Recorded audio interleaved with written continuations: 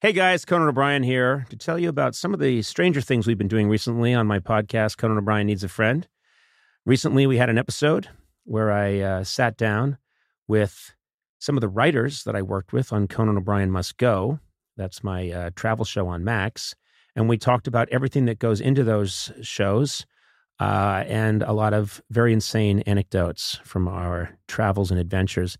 There's another episode you might want to check out where I discuss with my physician, Dr. Arroyo, about my experience on Hot Ones. We talk about my near-death experience and his complete inability to help me because he may or may not be a real doctor. That's just some of the stuff that's been going on, and if you feel up to it, check it out. So catch up on all things I've been up to on Conan O'Brien Needs a Friend, wherever you get your podcasts. Welcome to The Megyn Kelly Show, your home for open, honest, and provocative conversations.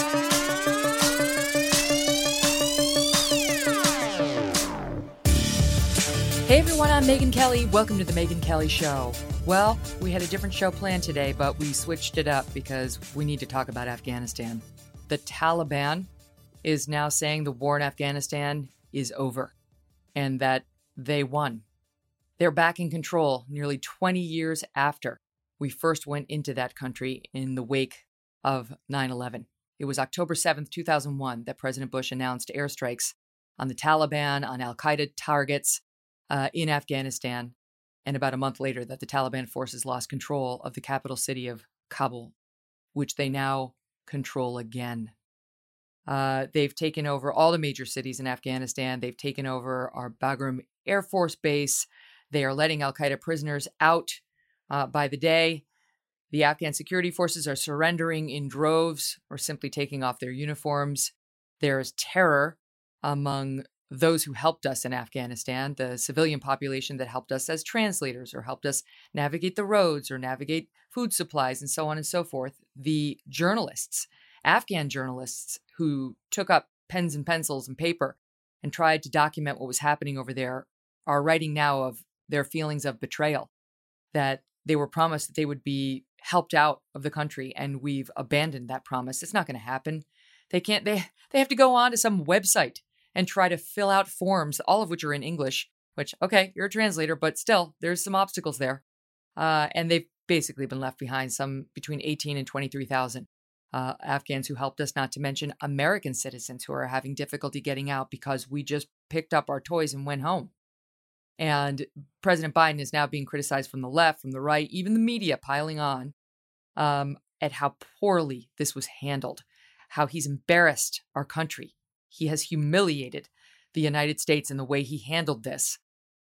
President Trump, former President Trump, of course, is blaming Biden, saying he ought to resign in disgrace. Biden's pointing the finger back at Trump, saying, you're the one who struck the deal, saying our troops would leave by May 2021. I extended it to September, which is why they were leaving over the summer, but you have only yourself to blame. So what's the truth? Well, we're going to get into all of it, and we've got a great set of guests today. We've got Sean Parnell. He is a decorated combat veteran. He's the best-selling author of the book Outlaw Platoon, which details his service in Afghanistan and how rough it was and all the sacrifices that were made. Well worth your time. And he's running for Senate in the state of Pennsylvania on the Republican ticket. We've also got Charles C.W. Cooke, who's an editor at National Review, who is really helpful on exactly what the Biden administration should have done here. Yes, it was Trump's decision to say we should pull out, no more troops in Afghanistan. And you may quibble with that, many do, saying, why don't we leave a residual force? We've got thousands of troops in Japan, South Korea, in Germany. Why wouldn't we leave some there, right? It's a hotbed for terror. It always has, but why wouldn't we leave a few thousand there? But he's got the actual specific questions to ask, even if you want them all out. Why did we do it the way we did? What exactly, he'll explain, should Biden have been doing that he didn't do that is leading to us now seeing people who work at the embassy on the rooftops waiting to be evacuated? Because this is part of the visuals that we've been watching on television, the ones that Joe Biden said would never happen. Never. Well, he was wrong about that and so many things. And just as we put this show to bed, we learned that the Biden administration has updated the president's schedule. He is now expected to speak at 3:45 p.m. today on Afghanistan. He's been dragged kicking and screaming, essentially, out of his vacation at Camp David. He wasn't going to speak. He wasn't going to come back until Wednesday. Wasn't going to speak until the earliest Tuesday. The pressure's mounting on him so much he had no other choice. There's a lot to go over, so we're going to get to it in just 1 minute. Stay with me.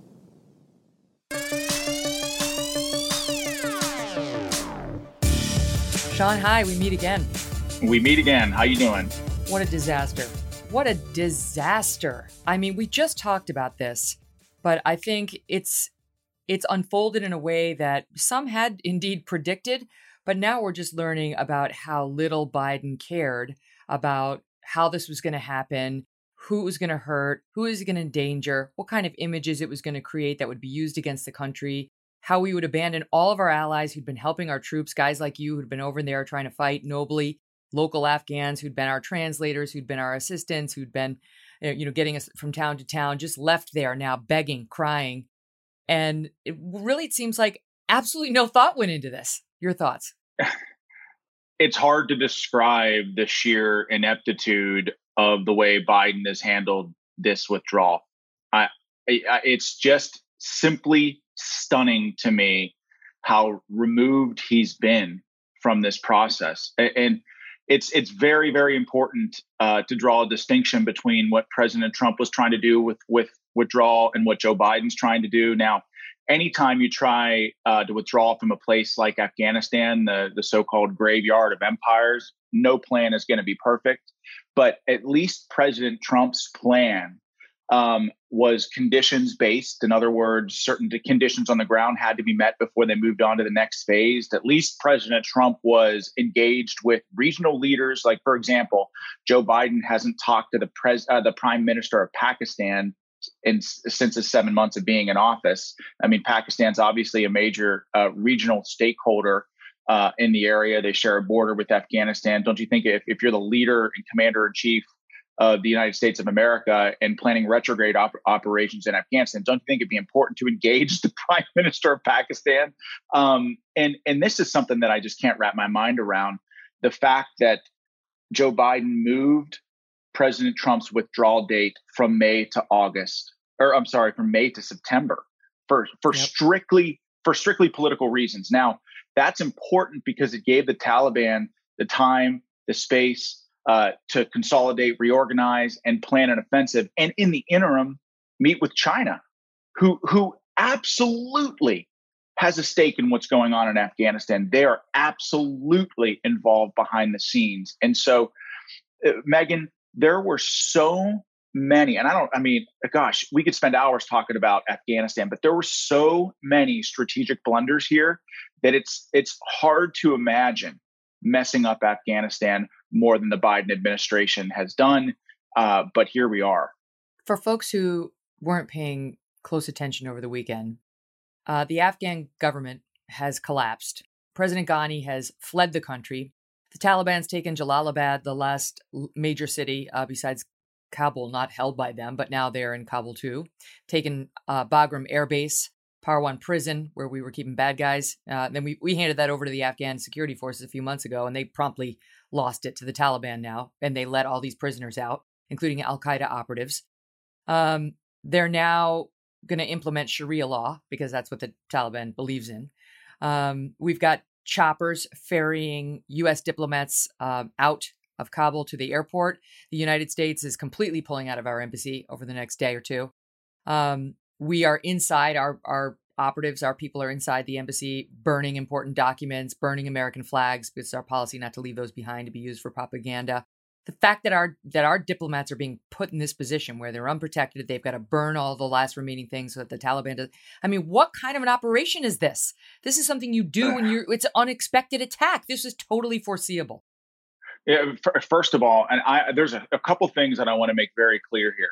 There is absolutely a 0% chance that our intelligence and our military did not know about this Taliban advance. Megan, we listen to their communications 24 hours a day, 7 days a week, and you don't need any sexy commo equipment to do it, just simply a walkie-talkie tuned to the right channel. Our intelligence operatives knew about this.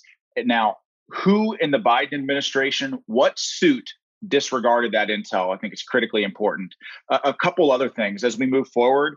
I am very, very afraid. We still have thousands of Americans behind enemy lines, surrounded in a city that's controlled by the Taliban.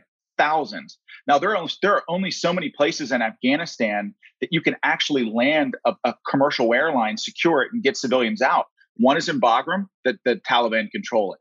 One is in Kandahar, the Taliban control it. Kabul airport is completely overrun. There's another airstrip in Gamal that special forces used to run black ops out of in and around the Afghan-Pakistan border. You can land a C-130 there, but I doubt that there's anybody even in the Biden administration that knows about that.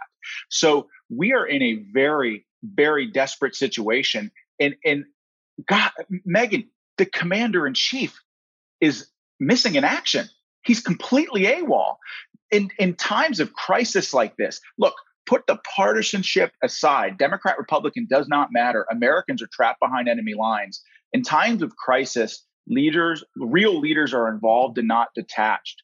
And this country desperately needs to hear from Joe Biden today at the absolute latest, because there is a major leadership vacuum in this country right now, and the world is watching, and our enemies are laughing at us. It's an unbelievable embarrassment. He's been sitting at Camp David. They put out a picture of him getting briefed via Zoom, and some technology or like it. And Jen Psaki, the White House communications director, the White House press secretary, her out of office notification is on, Sean. She's taken the week off. Like, I'm going to be out of office. Well, we'll get back into the office, get your boss back into the office and speak to the American people, speak to the families of the troops who now are going to have to go back there. So what happened was Trump drew down the remaining force in Afghanistan to 2,500 right before he left office. And then you had the chairman of the Joint Chiefs, Milley, and you had Austin, the SecDef, go into President Biden and say, you got to hike that back up. We got to go up to about 4,500 in Afghanistan to make it safe to get out our diplomatic personnel, to make sure this sort of transfer to the Afghan security forces goes as well as we want it to. This thing has to be handled carefully. We can't just, willy-nilly jump out of there. And Biden didn't want to do it. And now you have the scenes of the people on the rooftop of the embassy, or the building right next to the embassy. The exact thing Biden said would not happen. It happened in Saigon, Vietnam, when we left there. And now it's happening in Afghanistan. You've got that. And we have to send back in 5,000 troops. Now we have to send more than he was advised to send. And he refused to do it. So you tell me whether it's just obvious he's mishandled this. This has been completely botched. I'm telling you, it's a disaster. It's an unmitigated disaster. And by the way, look, now I'm wearing my tactical commander hat here. It's not simply as easy as sending in 5,000 troops anymore. Where do you send them? The United States doesn't have a foothold in Afghanistan anymore, Megan.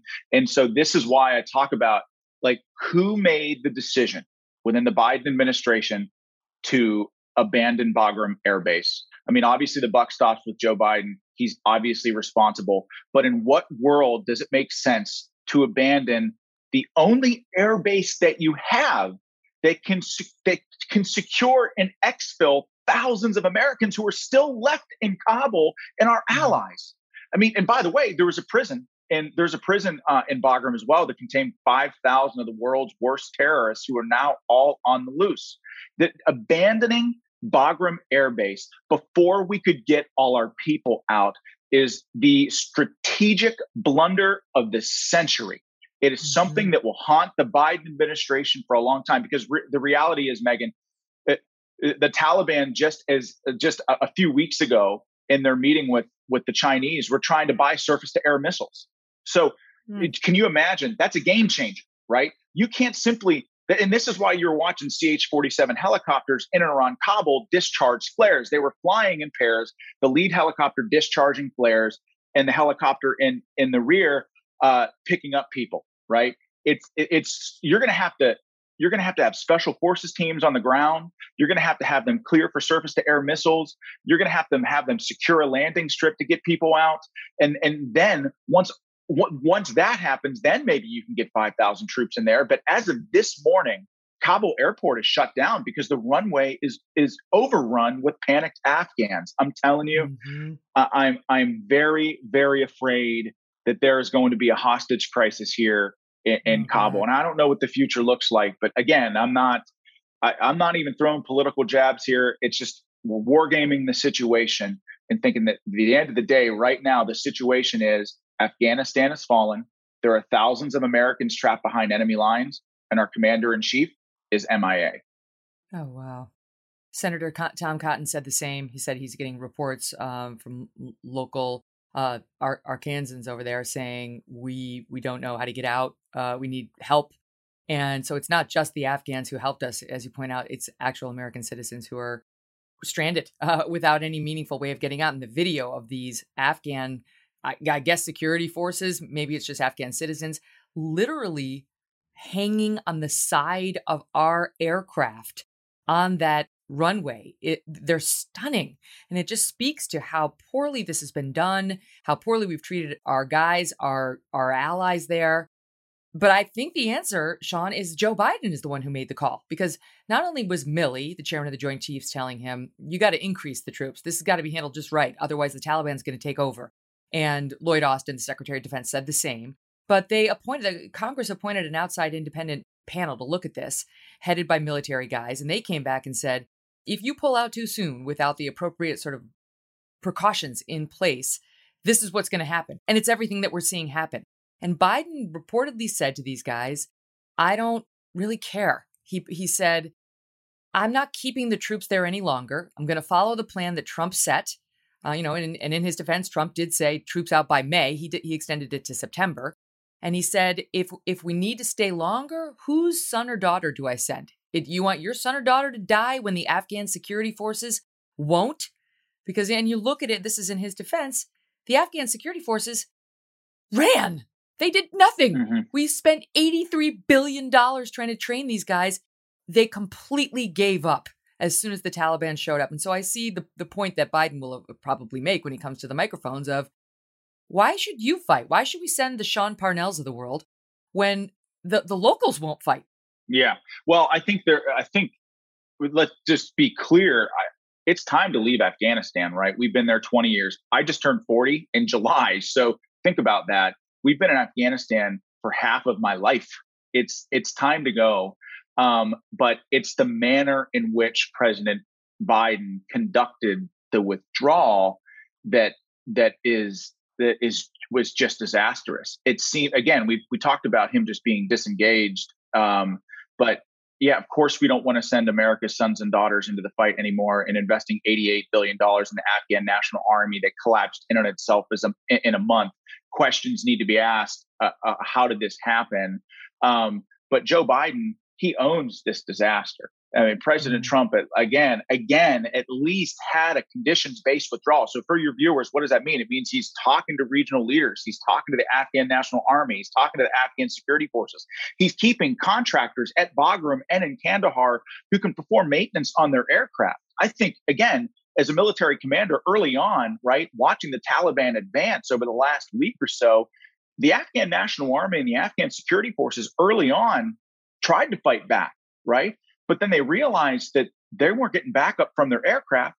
They had no air support whatsoever because our contractors who service the Afghan National Army's Air Force were gone. They were pulled out of the country by Joe Biden.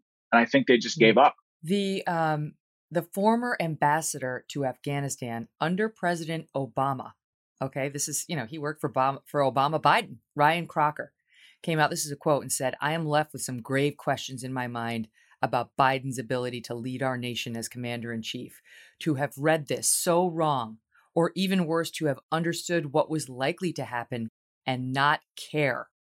To have somebody like that coming out and say that Biden's getting no support. I mean, the only people I've heard support what's happening right now, interestingly, are kind of, well, you've got sort of the crazy sort of like former Governor Jerry Brown of California. All right. So sort of far leftists. But then you've got people who are truly Trump loyalists who are very America firsty and sort of like, hey, this has been a failed experiment. We kept our eye, we took our eye off the ball in Afghanistan, and no more, not another American life. Let's get out. I've heard some people just sort of say, we're sad, we're sorry for the Afghan folks who helped us, but no more American bloodshed, not one more. If we got to get out ugly, let's just get out. Yeah, well, listen. I mean, this is the balance, right, Megan? The question on the Republican side of the aisle, anyway, and probably on some of the Democrats, is the humanitarian crisis that would ensue after an American pullout. And I think that if our withdrawal was conducted properly, a lot of that humanitarian crisis could have been avoided or at least delayed for a long time to the point where we can get our allies out of that country. But as leaders, right, as people who are making the decisions to send America's sons and daughters into the fight, this is why I always say you have a moral obligation. We as a country have a moral obligation that when we send our sons and daughters into the fight, that we win. Otherwise, you're going to have an entire generation of Americans who served, fought, and bled, questioning and wondering what the heck it was for.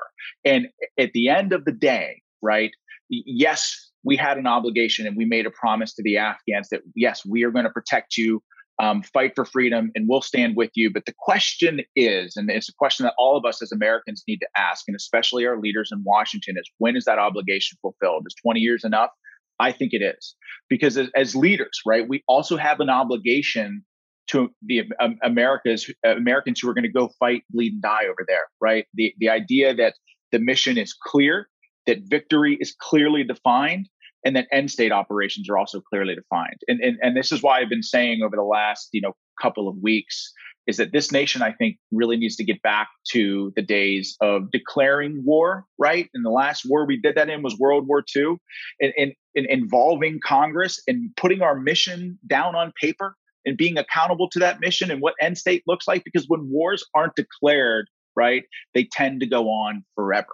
And the mission changes, it evolves, and that's how we end up in a situation like we're in Afghanistan, where we've been there for 20 years and we wonder what the heck it was for. So what about that? Because I'm thinking about the families of the 2,300 servicemen and women who died in Afghanistan. I'm thinking about the 20,000 like yourself who were wounded over there and wondering, I don't think you can necessarily say we won. I think that's a stretch, but I also know I, like you, experienced 9/11 as an adult. I was a little older than you.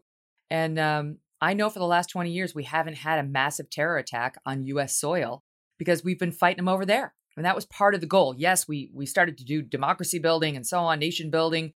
And Afghanistan did have democratic elections, I think 3 or 4 times. But look, that's a tough territory to go in and try to revamp, to have a makeover in. So did we win? How do you see the fight and the loss of blood and treasure over there now? Well, I would say that American service men and women who served in Afghanistan have a lot to be proud of. They did a lot of extraordinary things over there. They defeated the enemy at every turn. We killed a lot of people, bad guys, very, very bad guys in Afghanistan that would have done the United States harm, no question about it.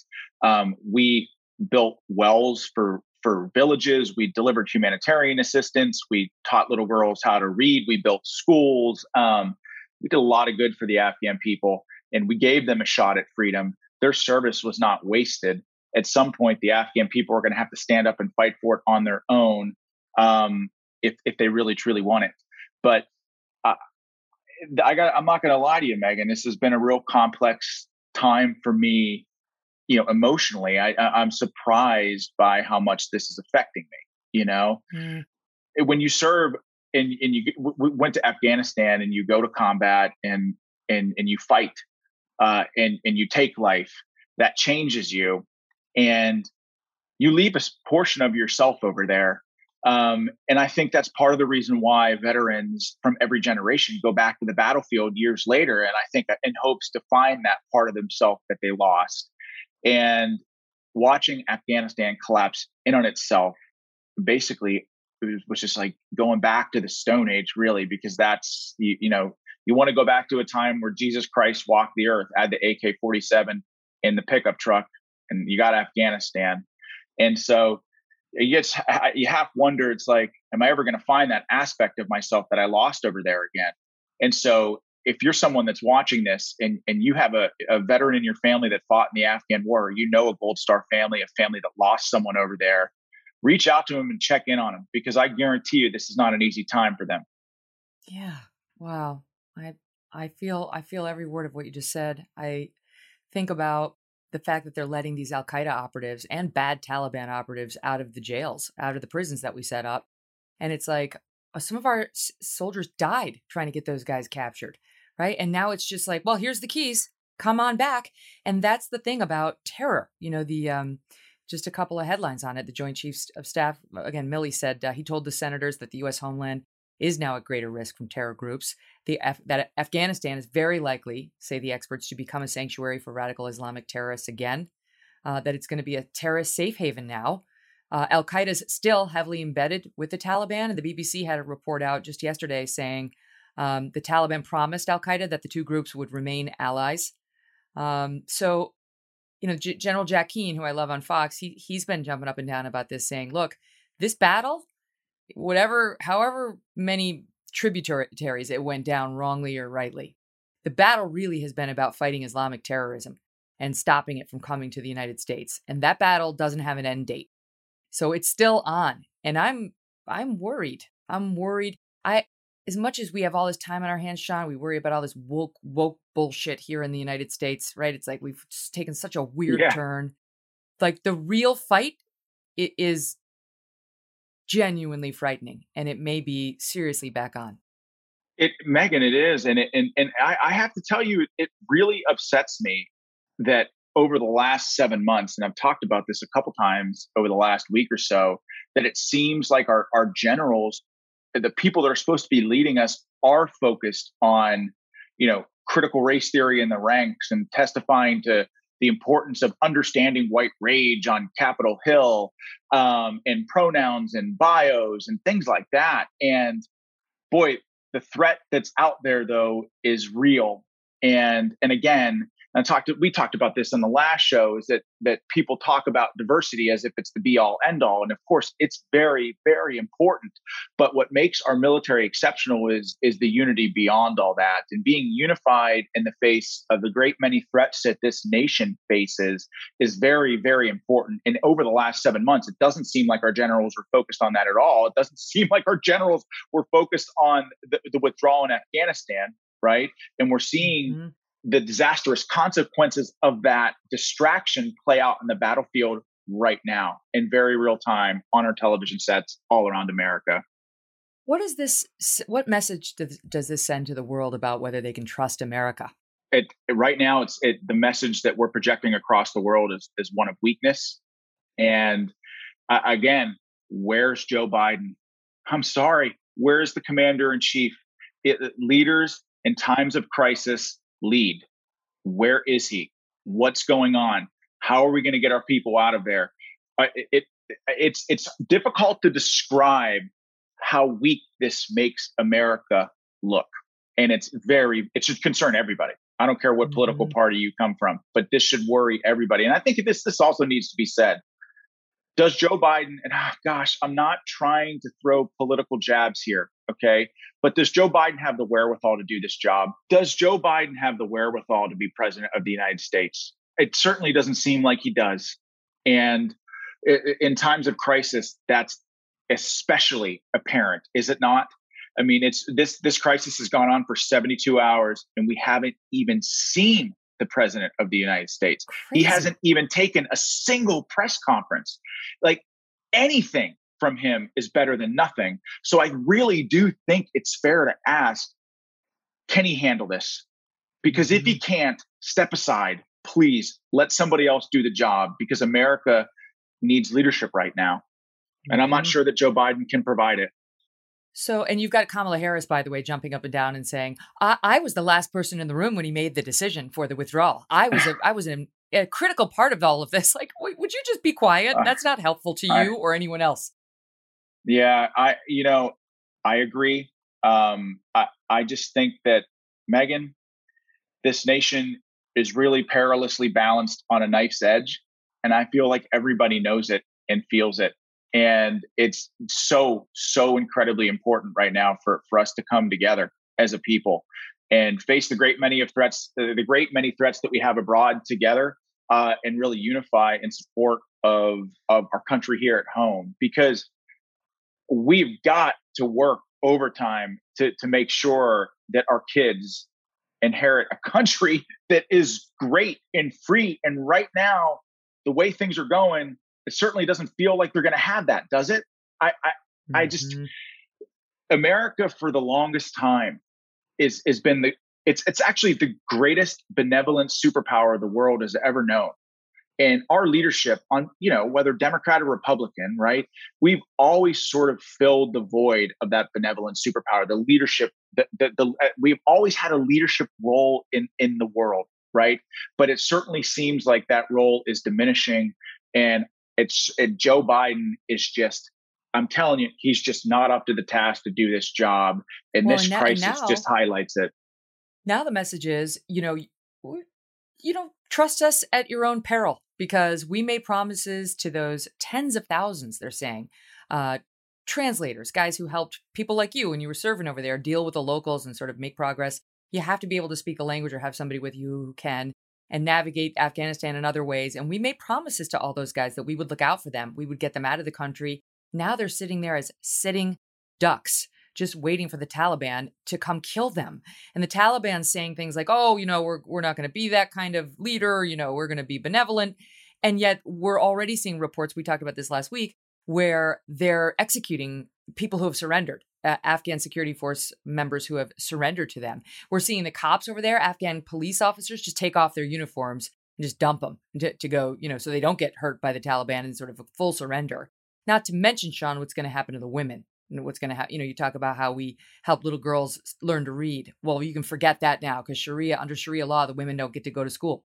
The girls don't get to go. And so I don't know. I just feel like the international community looking at us, abandon our promises. We abandoned the Kurds under the Trump administration, and now we're abandoning our Afghan helpers under the Biden administration. I wonder how we're going to get helpers in the future when we have to unleash some sort of military operation. Well, the humanitarian crisis that's about to unfold in Afghanistan is going to be tragic. And ultimately it requires the Afghans and Joe Biden, and I think President Trump were right about this, that it is going to require the Afghans to stand up and fight for themselves. We can't be there in perpetuity. But it is tragic what's happening there. I think it would a wholly avoidable tragedy. I mean, again, why couldn't we have kept the 2,500 or the 3,500 troops there to avoid this? You know what I mean? Like, I understand, let's get out, and we don't want to see any more loss of American life over there. It's been 20 years. But why couldn't we have troops all over the world? Maintaining a military presence for us, or a base, so we can. Why couldn't we have kept doing that there? My position on Afghanistan is, of course, we need to draw down combat operations. Of course, the Afghan people and the Afghan government, they need to govern and secure themselves. But again, this speaks back to the decision to give up Bagram Air Force Base. Bagram Air Force Base is safer than any major city in America. You could have kept a very small presence in Bagram of American troops. That gives you an airstrip. It gives you the ability to target the worst of the worst without any real American troops on the ground in Afghanistan. You can conduct airstrikes right from Bagram anywhere in the country to help the Afghan National Army do the job and keep the enemy at bay. Could have done that with probably 2,500 troops pretty easily.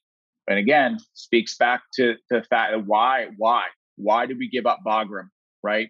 And again, but what about that? Because you defend Trump on that, but Trump is the one who said, we're getting them all out, and we're getting them all out by May 1st. And even Trump came out and said about Biden originally saying, let's get the troops out. He said Biden's Afghanistan troop withdrawal program is, quote, wonderful. This is not now. This is in April. A wonderful and positive thing to do. But he said the U.S. should be actually doing it earlier because he wanted it to be May and not September. So why, in response to both of those guys, why not? What's so wrong about 2,500? I get 25,000. 2,500 as a peacekeeping measure doesn't seem that crazy. Well, I think Trump's intent, and he said this many times before, is to have people ready on a moment's notice to conduct airstrikes. And so, but Biden his plan was a wholesale withdrawal without even talking to any of the regional leaders on the ground. None whatsoever. No communication whatsoever. Just to add to that, you mentioned this earlier. Trump said it would be conditions based. And the problem here is that not only it seems like they didn't look at conditions at all. There was a really good piece in the New York Times the other day by an AEI fellow talking about how the Taliban takes the winter off. They're basically not around in the winter or really so much the spring. It's the summer where they're strongest. And when does Biden say, we're going to pull all of our guys? In July and August. It's no accident it went down the way it did. He just refused to look at conditions on the ground. And it's no accident that all of this is happening under Joe Biden. The enemies of this country are not afraid of him. The enemies of America were petrified of President Trump. When Soleimani attacked our embassy, like 2 days later, he was dead. The enemies of America knew that they couldn't mess with America as long as President Trump was in office. They're not afraid of Joe Biden. And to your point about moving the date of our withdrawal from May to September, well, May, the fighting season in Afghanistan is just getting kicked off in May. The spring offensive just starts around April, May timeframe. Moving the withdrawal date back to August or September, when Afghanistan is just out of control and the fighting season has begun, was also a disastrous decision. There were so many strategic blunders as part of Biden's plan here that it's just hard to wrap your mind around all of them. And honestly, you tell me, Sean, it was to get a photo op. It was so that on the 20-year anniversary of September 11th, Joe Biden could look into the cameras and say, I'm the one who got all of our guys out. And instead, that's exactly right. We're going to be looking at the Taliban in the presidential palace flying their flag. They already released a mock photo taking the U.S. troops at Iwo Jima hoisting the flag. And it was a bunch of Taliban operatives hoisting the Taliban flag, implementing Sharia law. That's now the photo op we're going to get. And apparently this was a contingency Joe Biden forgot to consider. Absolutely right. And Joe Biden he owns it. He owns it. The fact, this is something that bothered me a lot as well. The fact that his first statement, he essentially blamed President Trump for what happened in Afghanistan. Mm-hmm. I inherited it. I inherited it. As if he has no powers. It absolutely disgusts me. As commander in chief, Joe Biden is responsible for everything that happens or fails to happen, or everything that happens or fails to happen under his command. Period. End of story. The buck stops with him. Thinking about you today. Thank you for your service, you and your fellow veterans and our active duty personnel. I can't imagine what this is like for all of you. Thank you for the heartfelt moment on that. I appreciate it. Yeah, thanks for having me, Megan. I really appreciate the time. Up next, Charles C.W. Cooke on the insane Biden predictions on what would not happen in Afghanistan and how he's been wrong at every turn. Well, let's start with how bad a disaster this is, how big a disaster this is. Top of the Sunday New York Times, free fall in Afghanistan. General Jack Keane, who orchestrated the surge, he was the architect of the surge in Iraq back in the day, calls this astounding and humiliating. Ryan Crocker, former U.S. ambassador to Afghanistan under Obama, calls it an indelible stain on Biden's presidency. Kevin McCarthy, an embarrassment for our nation. Axios, even the press getting in on it, saying a stunning failure for the West, an embarrassment for Biden. I could go on. And you say? Well, I think all of those descriptions are appropriate. It's a disaster, and it is not acceptable or meaningful to respond to that sort of criticism by saying, well, what do you want to do then? Just stay forever, given that what we're talking about here is not the decision to stay or go, but the manner in which it was done, which was botched in a way no foreign policy execution has been botched in decades. The comparisons to Vietnam abound today, his Saigon moment. But before we get to that, the Biden promises. I mean, if you look back on Biden's history, and I remember when he was saying we should divide Iraq into 3 or 4 different states. Remember this? I mean, he's just been so out there on foreign policy for so long and so wrong. But unfortunately now he's actually president. So he gets to put these ideas into action. And you called him out for this in a column yesterday. It's been making the rounds, but we put together a budded soundbite of his predictions about what would happen in Afghanistan and, more importantly, what wouldn't happen. And well, let's talk about how wrong they were. Listen. Your own intelligence community has assessed that the Afghan government will likely collapse. That is not true. So what is the level of confidence that they have that it will not collapse? The Afghan government and leadership has to come together. They clearly have the capacity to sustain the government in place. Is a Taliban takeover of Afghanistan now inevitable? No, it is not. Because you have the Afghan troops have 300,000 well-equipped as any army in the world, and an air force against something like 75,000 Taliban. It is not inevitable. Mr. President, some Vietnamese veterans see echoes of their experience in this withdrawal in Afghanistan. Do you see any parallels between this withdrawal and what happened in Vietnam, with some people feeling? None whatsoever. Zero. The Taliban is not the North Vietnamese army. They're not remotely comparable in terms of capability. There's going to be no circumstance where you see people being lifted off the roof of a embassy of the United States from Afghanistan. It is not at all comparable. You've spoken to the fact that the Taliban are sort of at their militarily strongest point that you've seen in 20 years. How do you feel personally about that, with the benefit of hindsight and all of the dollars and investments and American troops that were sent there? Relative to the training and capacity of the ANSF and the federal police, they're not even close. Wow. Yep. I mean, it's really stunning, right? He was wrong about every single one of those. And Charlie, this was July. That's when he was saying all of that. Yeah.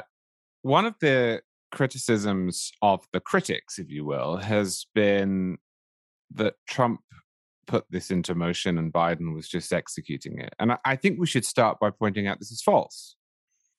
I'm not defending Donald Trump's foreign policy or Donald Trump in general.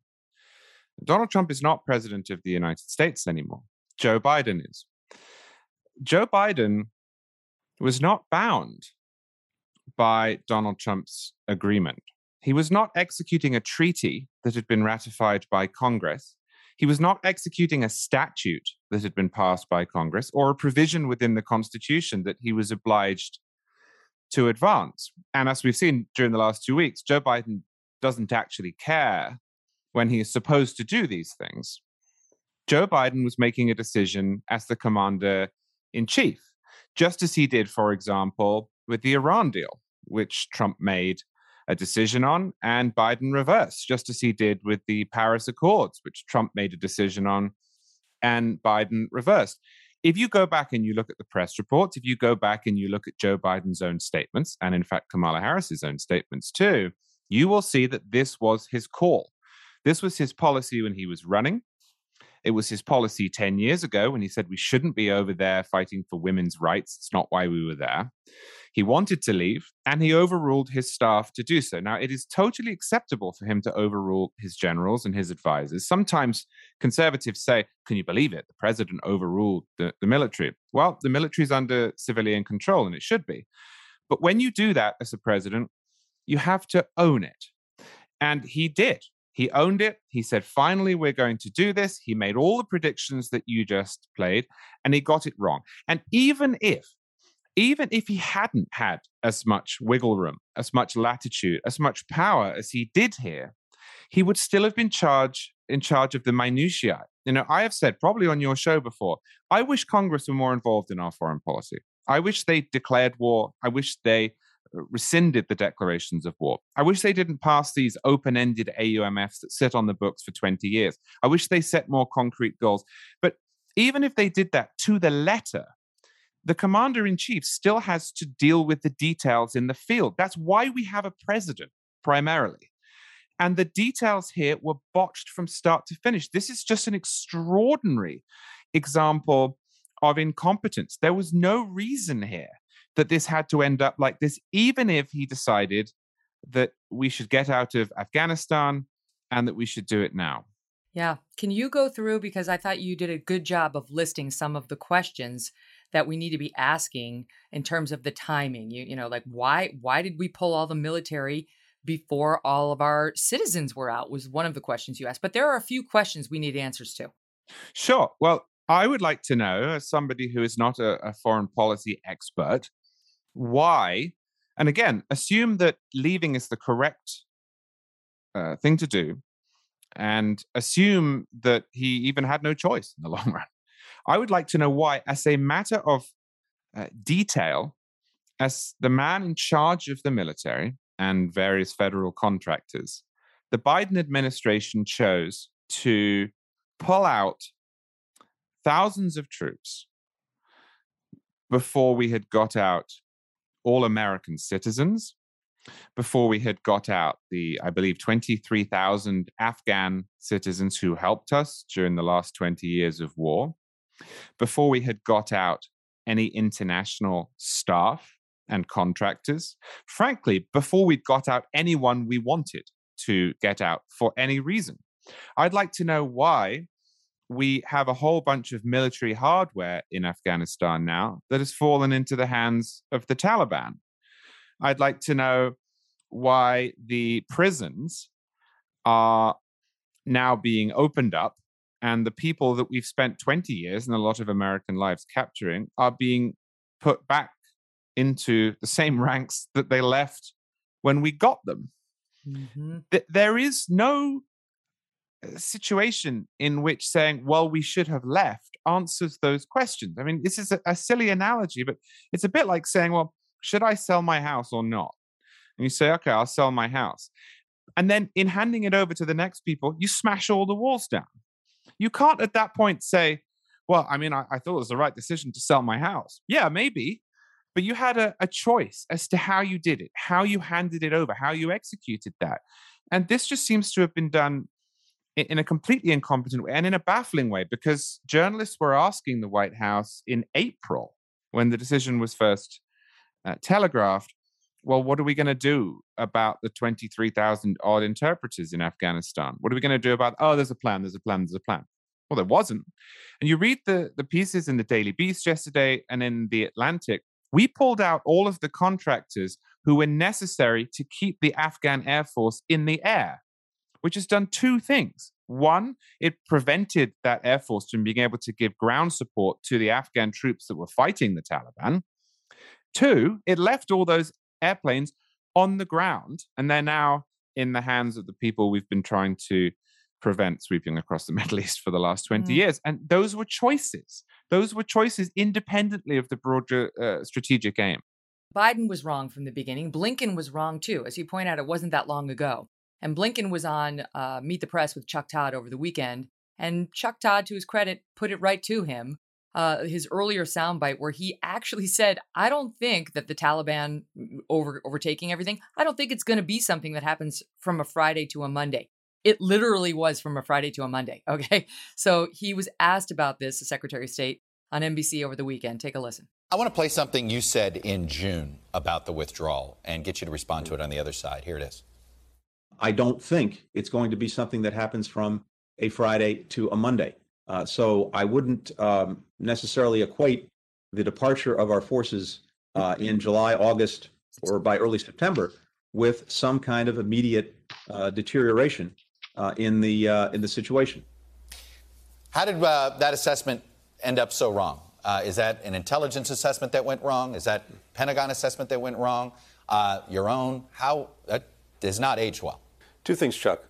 First, we've known all along that the Taliban was at its strongest position in terms of its strength since 2001. When we came to office, that was the fact. And we said all along, including back then, that there was a real chance that the Taliban would make significant gains throughout Afghanistan. But on the other hand, I have to tell you that the inability of Afghan security forces to defend their country has played a very powerful role in what we've seen over the last few weeks. So the answer is Trump. Trump allowed the Taliban to get very strong, the strongest that they've been since 2001. And what can I tell you? The Afghan security forces are terrible. They were weak. They put down their arms. And, sorry, but there's only, so much we could do. The entire rationale for the Biden presidency was not to be Donald Trump. And, sometimes I think that's a good thing, and sometimes I think that's a bad thing. But for this president and his staff to say, well, this is Trump's fault, I think is passing the buck. Joe Biden has been president now for 7 months. And he already missed the deadline that was set by the deal that Trump came to. Some of the provisions of that deal, for what it's worth, were violated by the Taliban. So even if you took a formal legalistic approach to this, Biden did not have to abide by all of them. There had been a prior material breach. Right. But he didn't abide by them. I mean, this was supposed to be done already, and they delayed, and that shows they're capable of delaying. And his staff told him, look, the troop levels you're talking about are insufficient to hold the country in check. And Biden made his own call. And again, that is his role. We do not have rule by generals in the United States. But if you're going to take that decision, own it. And of course, this brings us to another question, which is, where on earth is he? I'm not big on that as a libertarian who would like to see the executive branch diminished in general. But this is the moment that you really want your president to be front and center, because this is what a president is supposed to do. You could be Calvin Coolidge, and this is what a president is supposed to do. And he's hiding. He's nowhere to be seen. He's acting as if this is a story that can be addressed on Wednesday or Thursday. And it can't. And it's very, very disappointing, frankly. Well, it matters not only for the Gold Star families who have lost sons and daughters over there, but for the people who have been wounded over there and those of us who support them and so on. It matters for those of us who are concerned legitimately, rightfully, about terror and what's going to happen now that all these Al-Qaeda fighters who our guys sacrificed lives to put in prisons over there are now free running around out there, and the whole country's being run by a force that's dedicated to Islamic law that already harbored Al-Qaeda for many years. And I realized in the deal with Trump, one of the promises was we won't allow anybody to plot attacks against the United States in Afghanistan. But Charlie, they can't even get the water to run the way it ought to. You want to tell me, even if they were inclined to stop terror groups from forming, that they could do it? So that's the kind of thing you would like to hear some reassurances from your commander-in-chief on. I think that, and of course this applies less to Joe Biden because we haven't heard from him, I think the Democratic Party's position on this is the least sustainable of all. As far as I see it, as a realist, you have two options. One is to say, look, America first, we've been there 20 years, we've lost a bunch of young men, we've spent a lot of money, it's not working, we shouldn't be in the business of propping up governments either way. Yes, the consequences will be terrible if we leave, but that's life. And you essentially adopt the same approach as we do to, say, North Korea. We know what happens there. We just don't think on balance that it is worth invading, whether for geostrategic reasons or we don't want to lose people. We don't think that it's worth it, and we take that trade. The other option is to say, no, human rights are universal. America is predicated upon a commitment to the individual. And we have a responsibility, whether to everyone in the world or just to the places we've already invaded, as in Afghanistan, to maintain order and peace where possible. If we leave, we know what's going to happen, especially to women, so we can't. Those are two coherent positions. I'm not saying that they're equal positions, but they're coherent positions. The position that the Democratic Party seems to be taking in the last couple of days is, we should get out. It's the right thing to do. Well done to President Biden. Also, we're horrified by what's about to happen. Well, what does that do for anyone? Nancy Pelosi on Saturday, she said that there was wisdom in President Biden's decision. And then she said she was extremely worried about what was going to happen to women in Afghanistan. Well, the wisdom Joe Biden supposedly demonstrated is going to lead directly to what's going to happen to those women. Jen Psaki preposterously last week said the Taliban needs to think about where it wants to sit within the international community, which is a little bit like saying, Jeffrey Dahmer really needs to think whether he wants to be a member of this church. He doesn't. They know where they sit in the international community. They're live streaming what they're trying to do. And as such, I find it especially distasteful, far more distasteful, frankly, than the Trumpian whatever, because they're taking the Trumpian approach while pretending that they are defending human rights, and they're doing no such thing. Again, own it. Up next, we'll talk to Charles about the politics of this. How do they play? Where do we think the American public's sentiment on this is going to be? And a remarkable day in American media history, at least modern history, where the press is doing the right thing. We'll get to that next. But first, I'm going to bring you a feature we have here on the show called Asked and Answered, where we try to get after some of our listener and viewer mail. And by the way, speaking of viewer mail, we have viewers now because we're posting some of our clips on YouTube. So if you want to check it out, just go to youtube.com/Megyn Kelly, MEGYN KELLY, and you can see, so we sort of pick a couple each day because we're gearing up for putting the whole show on YouTube starting on September 7th. So we're kind of getting our feet wet. And you can take a look at the guests. It's kind of fun to see them, right? Even for me, it's fun to see them. Although now I have to do my hair and makeup. I'm no longer wearing the same outfit every day, 3 days in a row. I've made an effort. In any event, okay, so we're going to bring you this feature, Asked and Answered, and Steve Krakauer, our executive producer, culls through the questions and comes up with some good ones. Hey, Steve. Hey, Megyn. Yes, this comes to us from Jenna Powell, who wants to know, with all the crap going on in this country right now, and I guess as we know from today's show around the world, she's struggling to maintain a positive outlook. She's a mother of a 26-year-old daughter, a 23-year-old son. She worries for them and her grandchildren. And she says it irks her that so many Americans are wholly uninformed or have zero interest in finding out. So how do you do it, she wants to know, because clearly you're far more informed than her, and she still sees that you're positive and happy and hopeful. She wants to get some help. Oh, well, thank you for that. I will say you're right. I think people who are not closely following the news tend to be happier people. I think, you are right. Ignorance is bliss. And the people I know who follow no news tend to be pretty happy. But, you're either built that way or you're not. And it sounds like you're not. So don't fight it. You're going to be consuming news because you want to know what's happening about in your country and in the world. And I'm the same. And it can be dark and it can bum you out. There's no question. I think the reason I just don't feel pessimistic in general about the country or the news, on a larger basis is I believe in Americans, and I believe in the concept of America and how we're built and our spirit.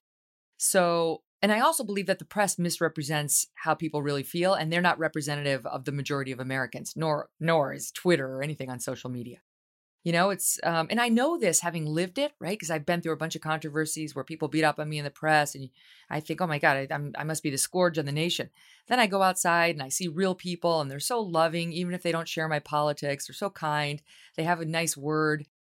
And that's one nice benefit of being, somebody who's well-known is strangers will come up to you and offer you their opinions of you.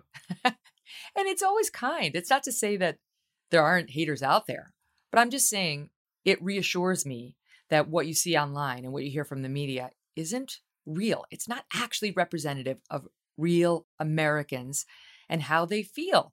So you just have to keep reminding yourself of that, right? Like hysterical press, they're not to be trusted, as you know, and it's just a huge, huge asterisk on everything they try to spoon feed you. But I do think the other thing is you got to limit it to some extent. You got to remember to spend time with your family, with your friends, watching stupid TV every once in a while, turn on a Real Housewives, or watch sports, or I don't care, whatever your guilty pleasure is, do it. Have a glass of wine or go for a run or do an exercise class or just spend time doing like Play-Doh with your kid, whatever it may be. Your kids are older, so Let's say you go to a movie and make it a stupid one. Don't always do sad documentaries that Hollywood's forcing it. Go watch a rerun of Animal House. See the Eat Me cake running down the bleachers. You can't not laugh.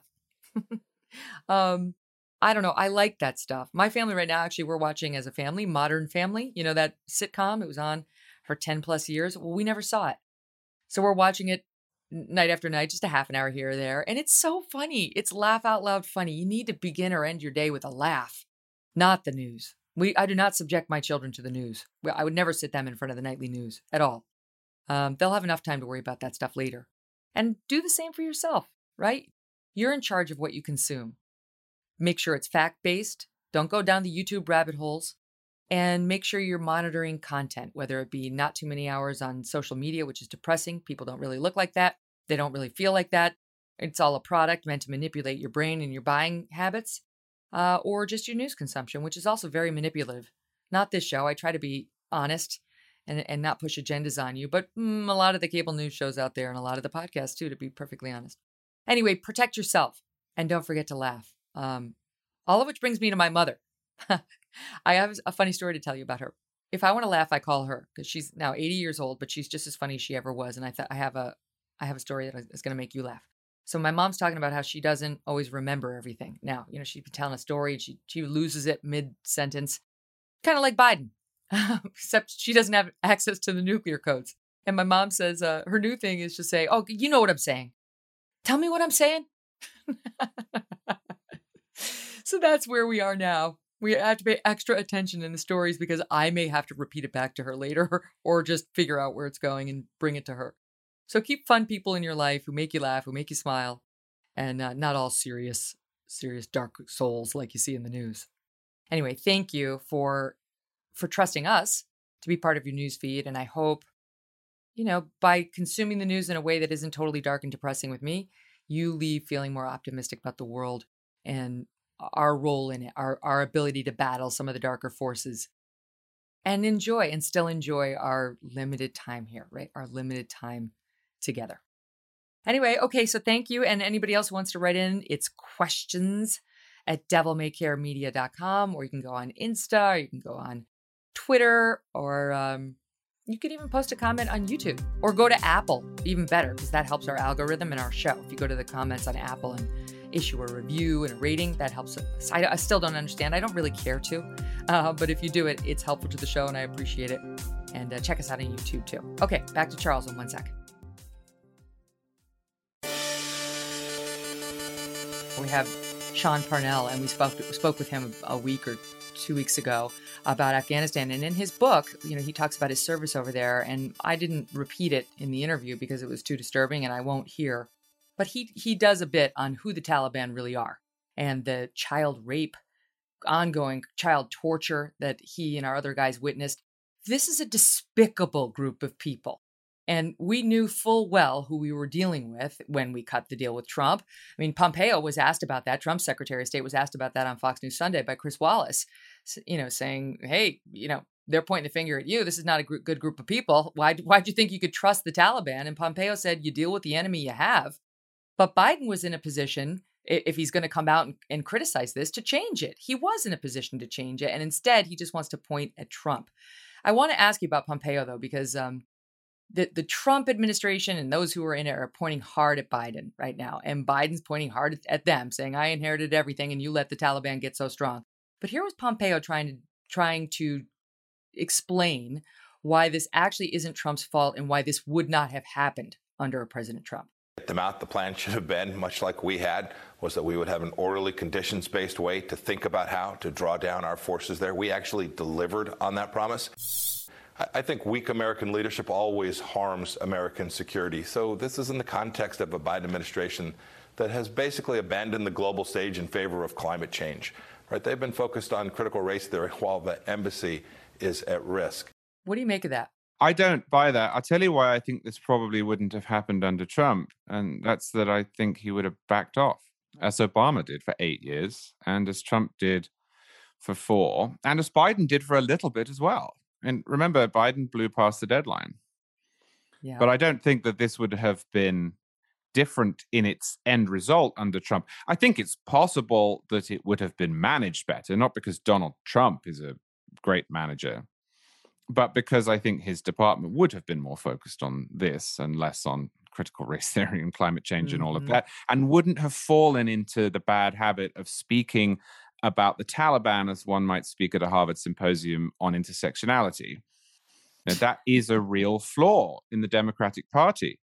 And I think that's going to hurt them. Now, the politics are the least important part of this, but I do think it's going to hurt them because this reinforces every single stereotype of a movement that thinks that you can use words to create reality. And sometimes in liberal Western societies where we're all committed to broadly the same thing, much as we fight, that's true. But not when you're dealing with 7th century theocrats who are open about what they want to do. You can't shame those people. They're not hiding it. They're open. They have a philosophy. They have allies, Al-Qaeda, Pakistan. They know what they're about. So I do think that could have been a little bit different. But I think this was going to happen. Once again, though, where I find it the most repugnant of all is that it is now not possible even to pretend you think you can have it always. You cannot say, well, I think we should get out and I hope it works out, because it hasn't worked out. So now we know what we're dealing with. And so we have a clear choice. And for Nancy Pelosi and Jen Psaki to say, well, we really hope the international community can bring pressure to bear and leave this country in a salutary state. Come on.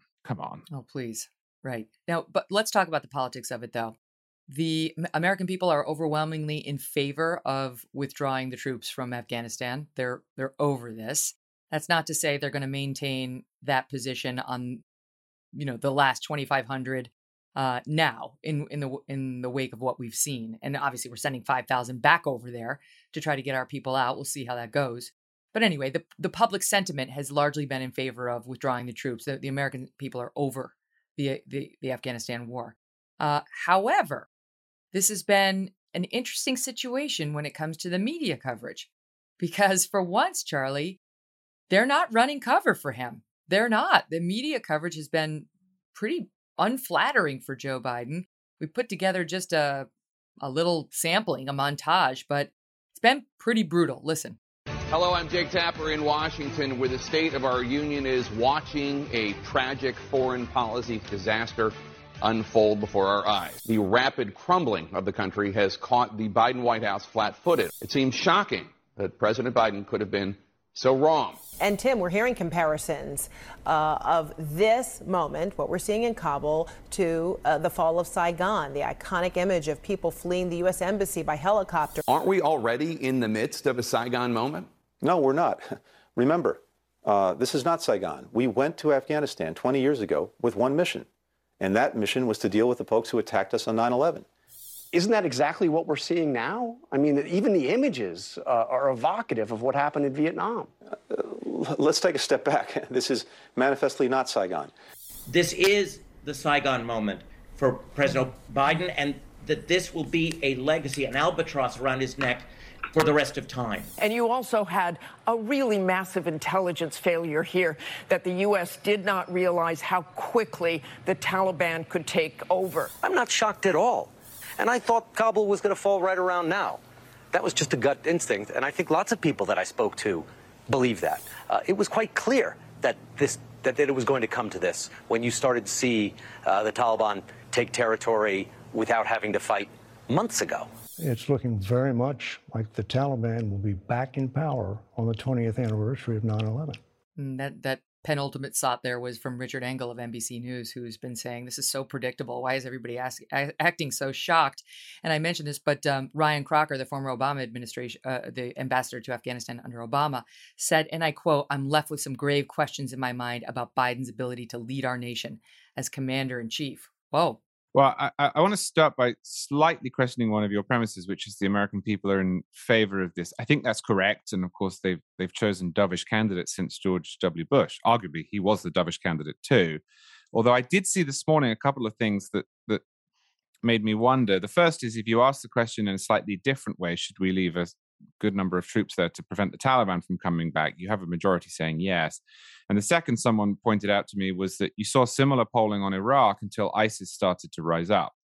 And at that point, the sentiment changed. So it'll be interesting in 2-3 months to see whether this is what people want, which I suppose in a cynical sense is what Biden's relying upon. And I think with the press is, of course, correct here, and that coverage is deserved.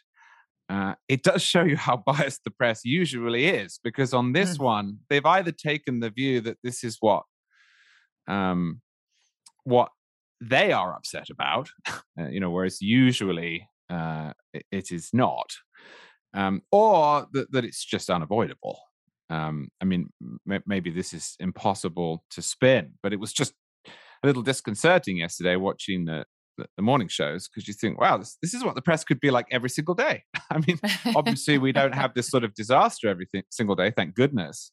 But the harsh questions, the inability and refusal to let dissembling slide, just the tone in general was what the press should be, and indeed what the press was for the entirety of the Trump administration.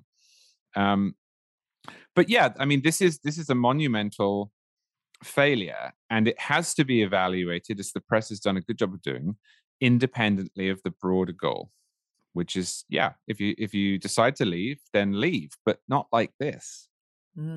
So the politics of it, because people are focused on the midterms a bit, we're still a ways out, but the Republicans are all looking at the midterm elections as some sort of saving grace to these far left policies Biden's been pushing. This obviously doesn't help, but traditionally would something like this drive votes? I think it depends. I think it depends on what else happens and how this relates to Joe Biden as he likes to present himself. If by next year the Biden administration is mired in, maybe crisis is too strong a word, but what's a good word? Is mired in malaise, then this is going to really hurt them. You can see a scenario in which we have reached $30 trillion worth of debt. We have enormous deficits because the Democrats, on the back of both parties spending $5 trillion fighting COVID, decided to spend another 4, maybe more. You can see a scenario in which the inflation risk is real and doesn't look like it's going away. You can see a scenario in which various culture war fights, and I don't use that disparagingly, meaningful culture war fights have trickled down to the local level. For example, critical race theory, which, despite what many in the press say is not fake, is actually motivating real people at the local level, and in which our foreign policy looks like a disaster and America seems embarrassed on the world stage. And you can see the swing voters and the middle class voters who abandoned Trump saying, well, Trump's not on the ballot. This president's not doing a good job, and we're going back to the Republican Party. So, I can absolutely see this. I don't think if everything's rosy by next year and the economy's booming and the country's fine, that too many voters will look back and say, well, yes, but do you remember what happened in Afghanistan? But unfortunately for Joe Biden and for America, it doesn't look as if everything's going to be rosy by next year. Right. So, he should be worried about this. And the other piece of it, of course, is the threat of a terror attack. That's what we really need to worry about, that they are going to use this land to do what they did prior to September 11th, 2001, which is, form groups to plan our demise and come up with clever new ways of getting at us that we hadn't anticipated or considered. And I just don't know whether Joe Biden, to round back to our original point, who's been wrong about so many things in his foreign policy history, is going to be anticipating that in the way we would want of a sound, sage commander-in-chief. Well, look, Joe Biden is not a sound, sage commander-in-chief. I think it is fair to say that we have not had great leadership in the White House for quite a long time, and that whatever virtues Joe Biden possesses that Donald Trump did not have do not change that. He has been wrong on pretty much every foreign policy question. He also has the benefit of correcting himself when he's right. I mean, he's a guy, who almost goes out of his way to make the wrong calls. I mean, this is a man who voted for the second Iraq war but opposed the first. He voted for the second one but opposed the surge. He was against the killing of Osama bin Laden. He wanted to partition Iraq. And look at every single thing he predicted in July that you played. He's just always wrong. And we put him in the White House. And I'm sure people had various reasons for doing that. But if you were to go up to 30,000 feet and scour the country for someone to be the commander-in-chief, it would have been somewhat odd to pick Joe Biden. And he is now in that position.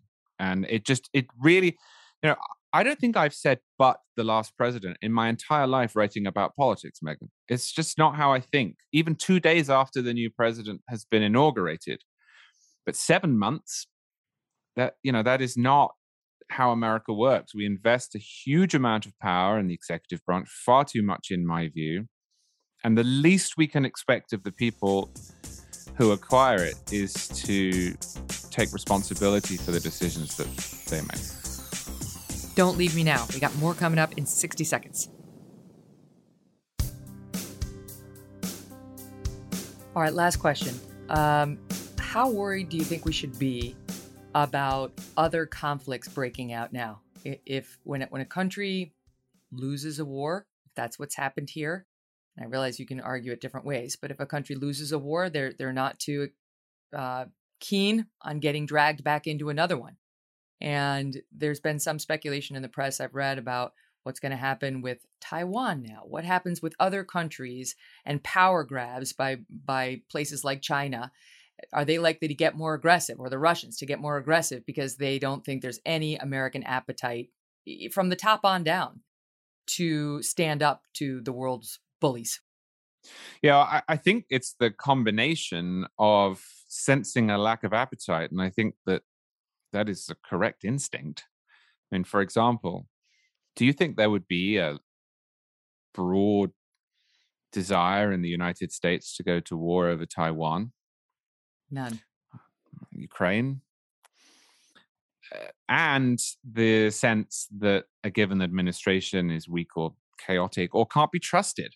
And that's another embarrassing part of this. It's not just that we messed up here. It's that there are people out there saying with good reason, well, we clearly can't trust the United States. The United States is unreliable. And when you get to that stage, you neither sense that the American public would want to fight, nor sense that irrespective of what that public wanted to do, the president or the Congress would stand up.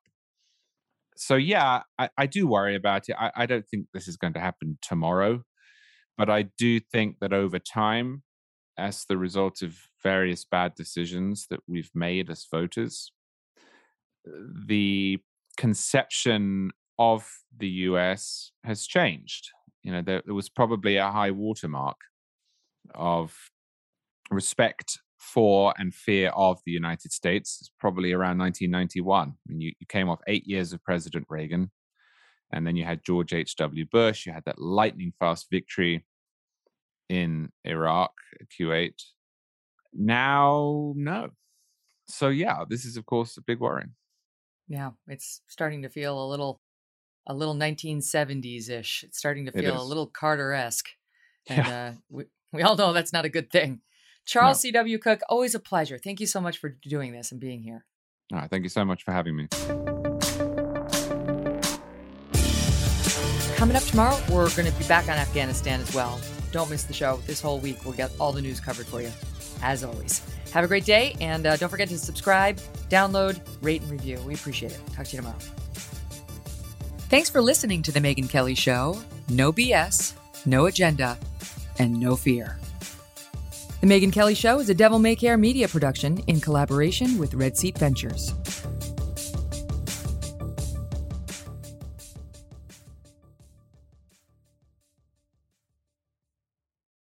Hey guys, Conan O'Brien here to tell you about some of the stranger things we've been doing recently on my podcast, Conan O'Brien Needs a Friend. Recently, we had an episode where I sat down with some of the writers that I worked with on Conan O'Brien Must Go. That's my travel show on Max. And we talked about everything that goes into those shows and a lot of very insane anecdotes from our travels and adventures. There's another episode you might want to check out where I discuss with my physician, Dr. Arroyo, about my experience on Hot Ones. We talk about my near-death experience and his complete inability to help me because he may or may not be a real doctor. That's just some of the stuff that's been going on, and if you feel up to it, check it out. So catch up on all things I've been up to on Conan O'Brien Needs a Friend, wherever you get your podcasts.